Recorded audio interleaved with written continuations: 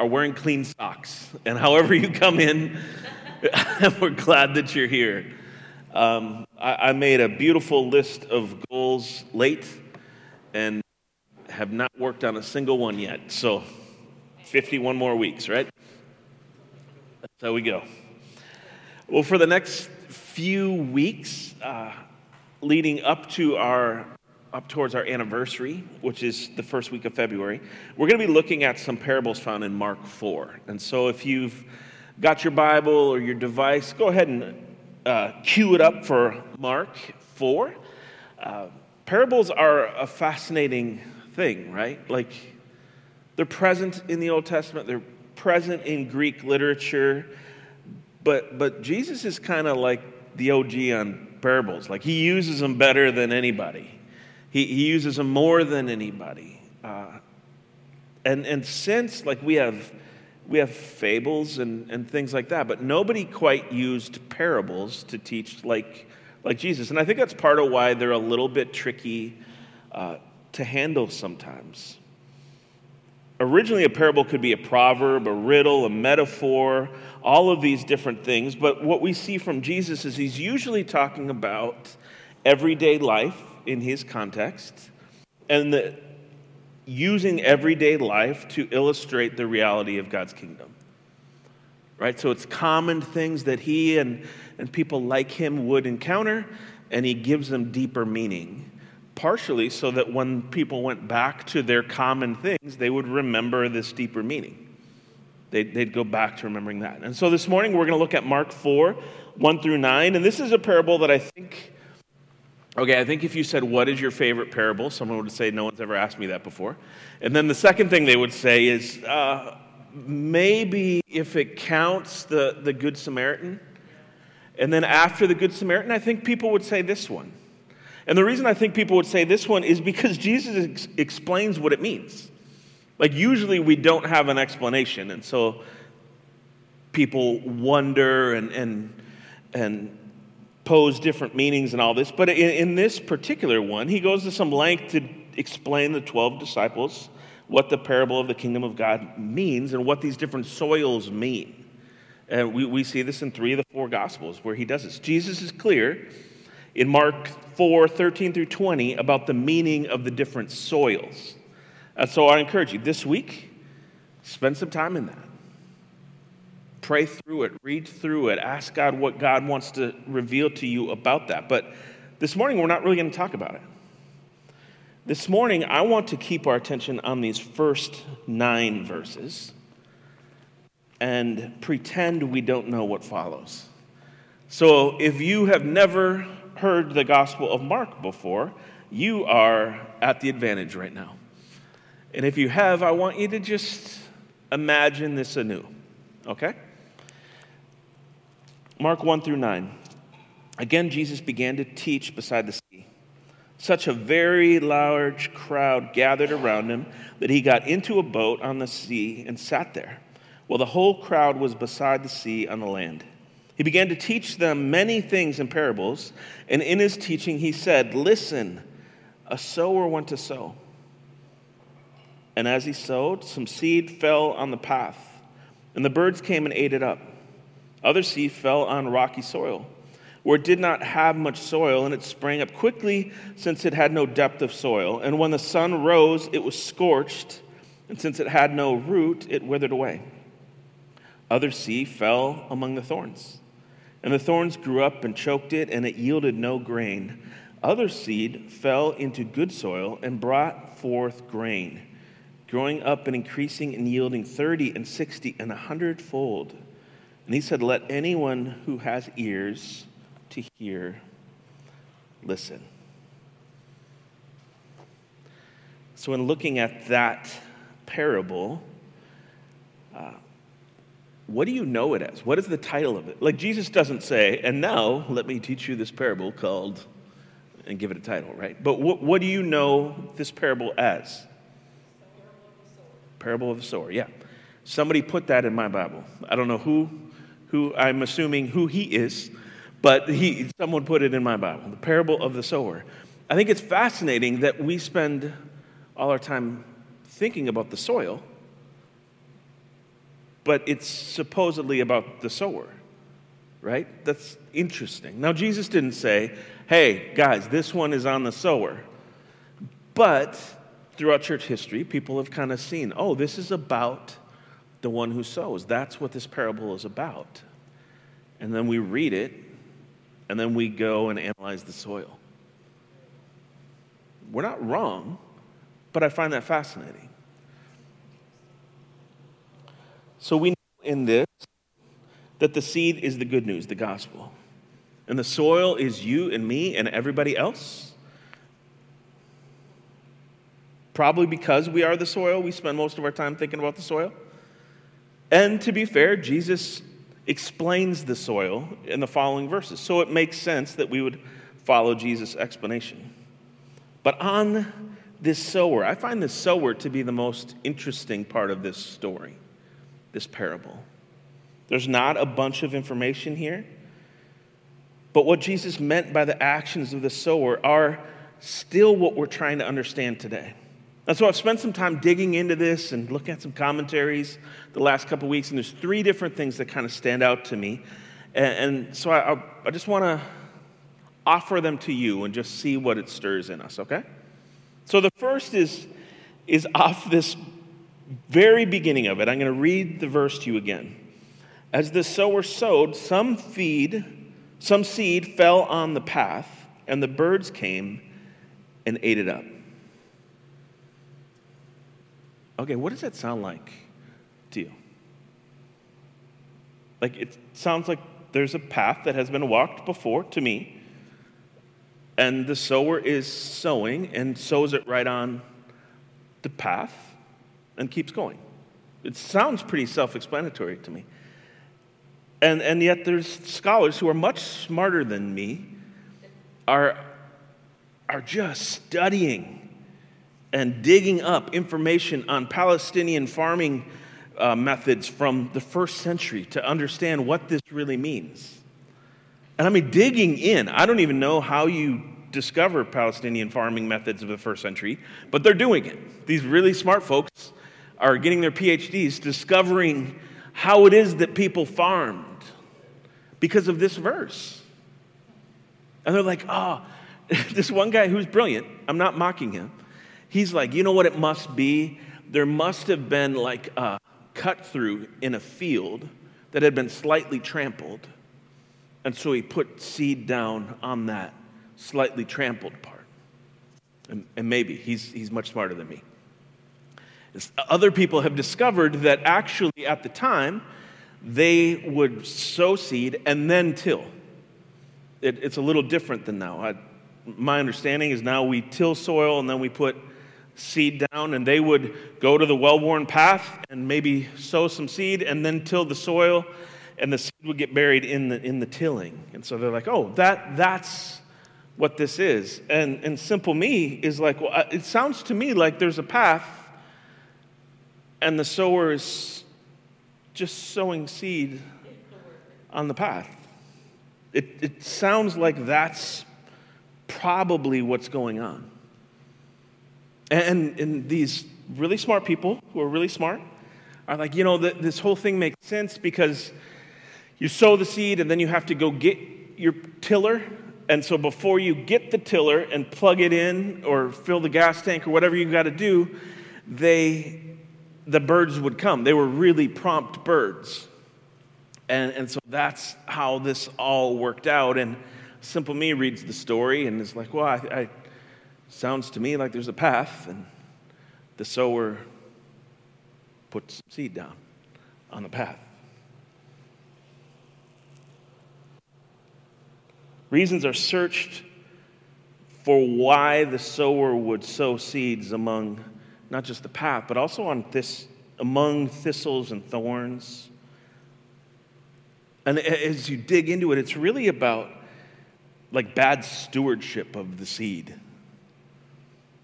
You're wasting the seed if you're putting it among thistles and thorns.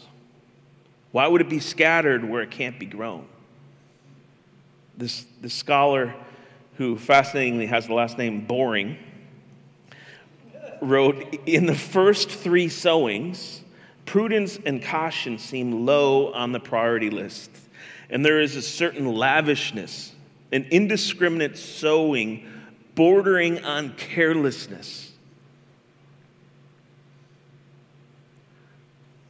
Apparently, this carelessness of the sower is what we're trying to avoid. We're not okay with this sower being careless. The sower, at least by the time this parable comes to us, needs to be fairly frugal and wise. The end, it says, and the seed that grows produces 30, 60, 100-fold. Now, typical farming in the first century would do 4 to 10-fold. And so 30, 60, 100-fold, that's miraculous. And so a lot of scholarship has been sent proving that 30, 60, 100-fold could happen in the first century, or else the story, this parable, doesn't quite make sense to us. So they're digging up evidence to find out that 100-fold could happen. And some found situations making Jesus' story more believable, that no seed is negligently scattered and no yield is more than could be imagined. And this tamed and dissected parable can be read as a way of self-assessment, and that's good. Assessing ourselves, being honest about ourselves, is something that we need to do. Asking the question, how do I become good soil? That's a good question. How do I handle evil around, troubles around, anxiety within, in order to produce what I expect of myself? Those are good questions, and that's a good, faithful reading, particularly when we look at how Jesus breaks this down to the disciples. It's helpful. Yet I want to give us something else this morning, because I believe when we read this as being frugal and wise and all understandable, it changes the very nature of the sower. It changes the character of the sower. In some ways, it changes the goodness of the news. We praise stewardship, and we should. We need to be good stewards of what we have. Nikki and I have been talking about how do we reduce waste. It's amazing how quickly we can fill that giant garbage can every single week. And like, how can we reduce this? Anna and I even paid money for something to make worms that will eat our stuff. Because we're like, maybe this is a tiny little thing that we can do to help. We need to do this stuff. We need to use our money more wisely. We try really hard to eat every bit of food that we bring in. You know, and you end up with like 75 Tupperwares in your fridge that some of them smell a little different when you open them up. I want to use time well and rest well and be efficient, and we should. We are finite, and our resources are finite. We want to make the most of what we have, and that's a faithful way to live. And when we make the sower in our image, then we need the sower to be this way as well. And I believe that changes the good news. See, if you were on the shore that day, and you saw Jesus in a boat with the disciples, like, that's a decent-sized boat. You know, that's not a tiny little canoe. They're in a decent boat, probably a fishing boat, we could guess, because a lot of them are fisher people. And then the shore is just filled with people, and they've got this little natural little auditorium happening, right? And Jesus is teaching. If you're standing or sitting there on the shore and you're listening to this rabbi who's saying radical things, and you're listening to this parable, kind of this new way of teaching or this different way of teaching, of the good news that this sower is scattering seeds everywhere, abundantly, lavishly, wholeheartedly. I imagine the sower is doing this joyfully. They're not like a curmudgeon doing it. They're not angry at the ground as they trample. And they're not negligent. Like, this sowing is careful and hopeful. If there were only 4 seeds, all would have been planted in the good soil, and all the irrigation would have been set up, and the pH levels would have been checked, and all that kind of stuff would have happened. But there was an abundance of seed. And so every bit of soil was given a chance. You see, part of the goodness of this seed is that it's so abundant. If it doesn't take, if the birds eat it, if it gets choked out, it doesn't change the goodness of the seed or the goodness of the sower. We know the goodness of the seed. It can produce 100-fold. And part of the goodness of the sower is that the sower will go to great lengths to sow the seed everywhere. It's part of what's so good about this story. Boring wrote of the certain lavishness of the sower, bordering on carelessness. And when I think of this salvation that we talked about last week, remember we talked about salvation being receiving the chesed, the loving kindness, the attachment to God, and receiving shalom, this flourishing wholeness of peace in ourselves and in together. That salvation is those things now, present now. When I think of that kind of salvation,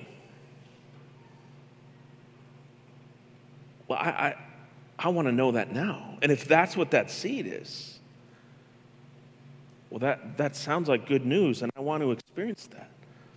But I've often had anxiety try to choke me out. I don't think I'm the only one who've had days or weeks or months or pretty long seasons where I can't shake anxiety. I've been distracted by trouble, and it's shown on my face.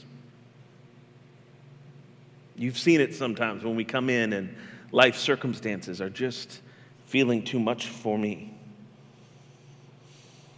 But the sower isn't negligent. The sower sees. And even when you're anxious, or even when you're distracted, or even when life has trampled you down, the sower brings seed to you. That's beautifully good news to me. I feel like I need to do all of this work to become good soil, and I need to do it on my own, and then I need to produce 100-fold. That isn't me. That's not me who does that. See, continually, day after day, the sower sows good news before us, gives us another opportunity to be rooted in peace, rooted in love. In this parable, I see God as the sower, sowing seed generously in every way possible.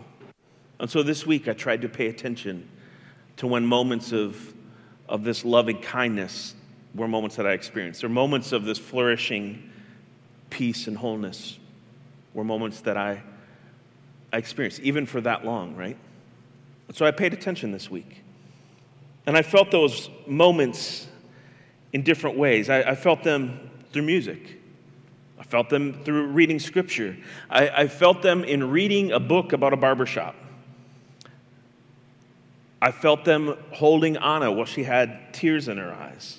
I felt them when I was on my elliptical, in conversations with friends, thinking of words that Nikki had said previously, and then reevaluating them. I felt that shalom. I felt that chesed. I felt it in looking at a photo of a national park. And all those just came quickly. And I'm probably not listing 30 of them, but had quick moments where this salvation was being sowed into me. And they leave me realizing that this sower has been extremely generous to me. And in response, I want to have good soil. I want my life to be good soil. But that's in response. That's not first. It wasn't dependent on me having this level of goodness. In fact, often I get glimpses of salvation, of this loving kindness, of this peace. Often I get glimpses when I'm most anxious, when I'm most beaten down, when my life is in thorns and thistles. when my soil is packed. And to me, that feels like good news. And so I want to ask you two questions to let you ponder, and then I'm going to pray. So the first question is this: what does thinking of the generosity of the sower do within you? If the sower is that generous, what does that mean? Does anything shift? Or does anything change?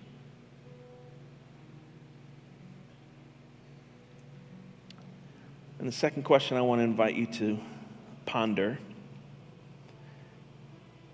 is, who are you joining the sower in being generous towards? Is there a person or a people?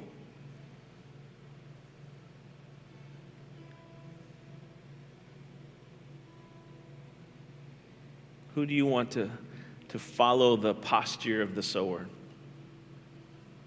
and just lavishly and generously care, love, speak peace towards? Let's pray together.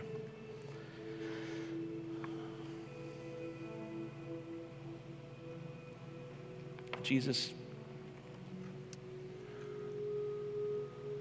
thanks for your teachings. Thanks for how they can work within us even today.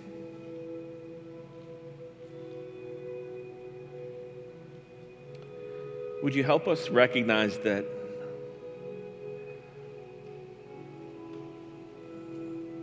you love pretty wildly, and the limits that we're so quick to put up to protect ourselves or lift ourselves above others, or whatever reason we do it, those limits aren't yours. And so the limits that we put on ourselves to keep us from your love, would you graciously tear them down? In the ways that you're generously loving others, would you give us the courage to join you in practical, real ways? Thanks. In your name.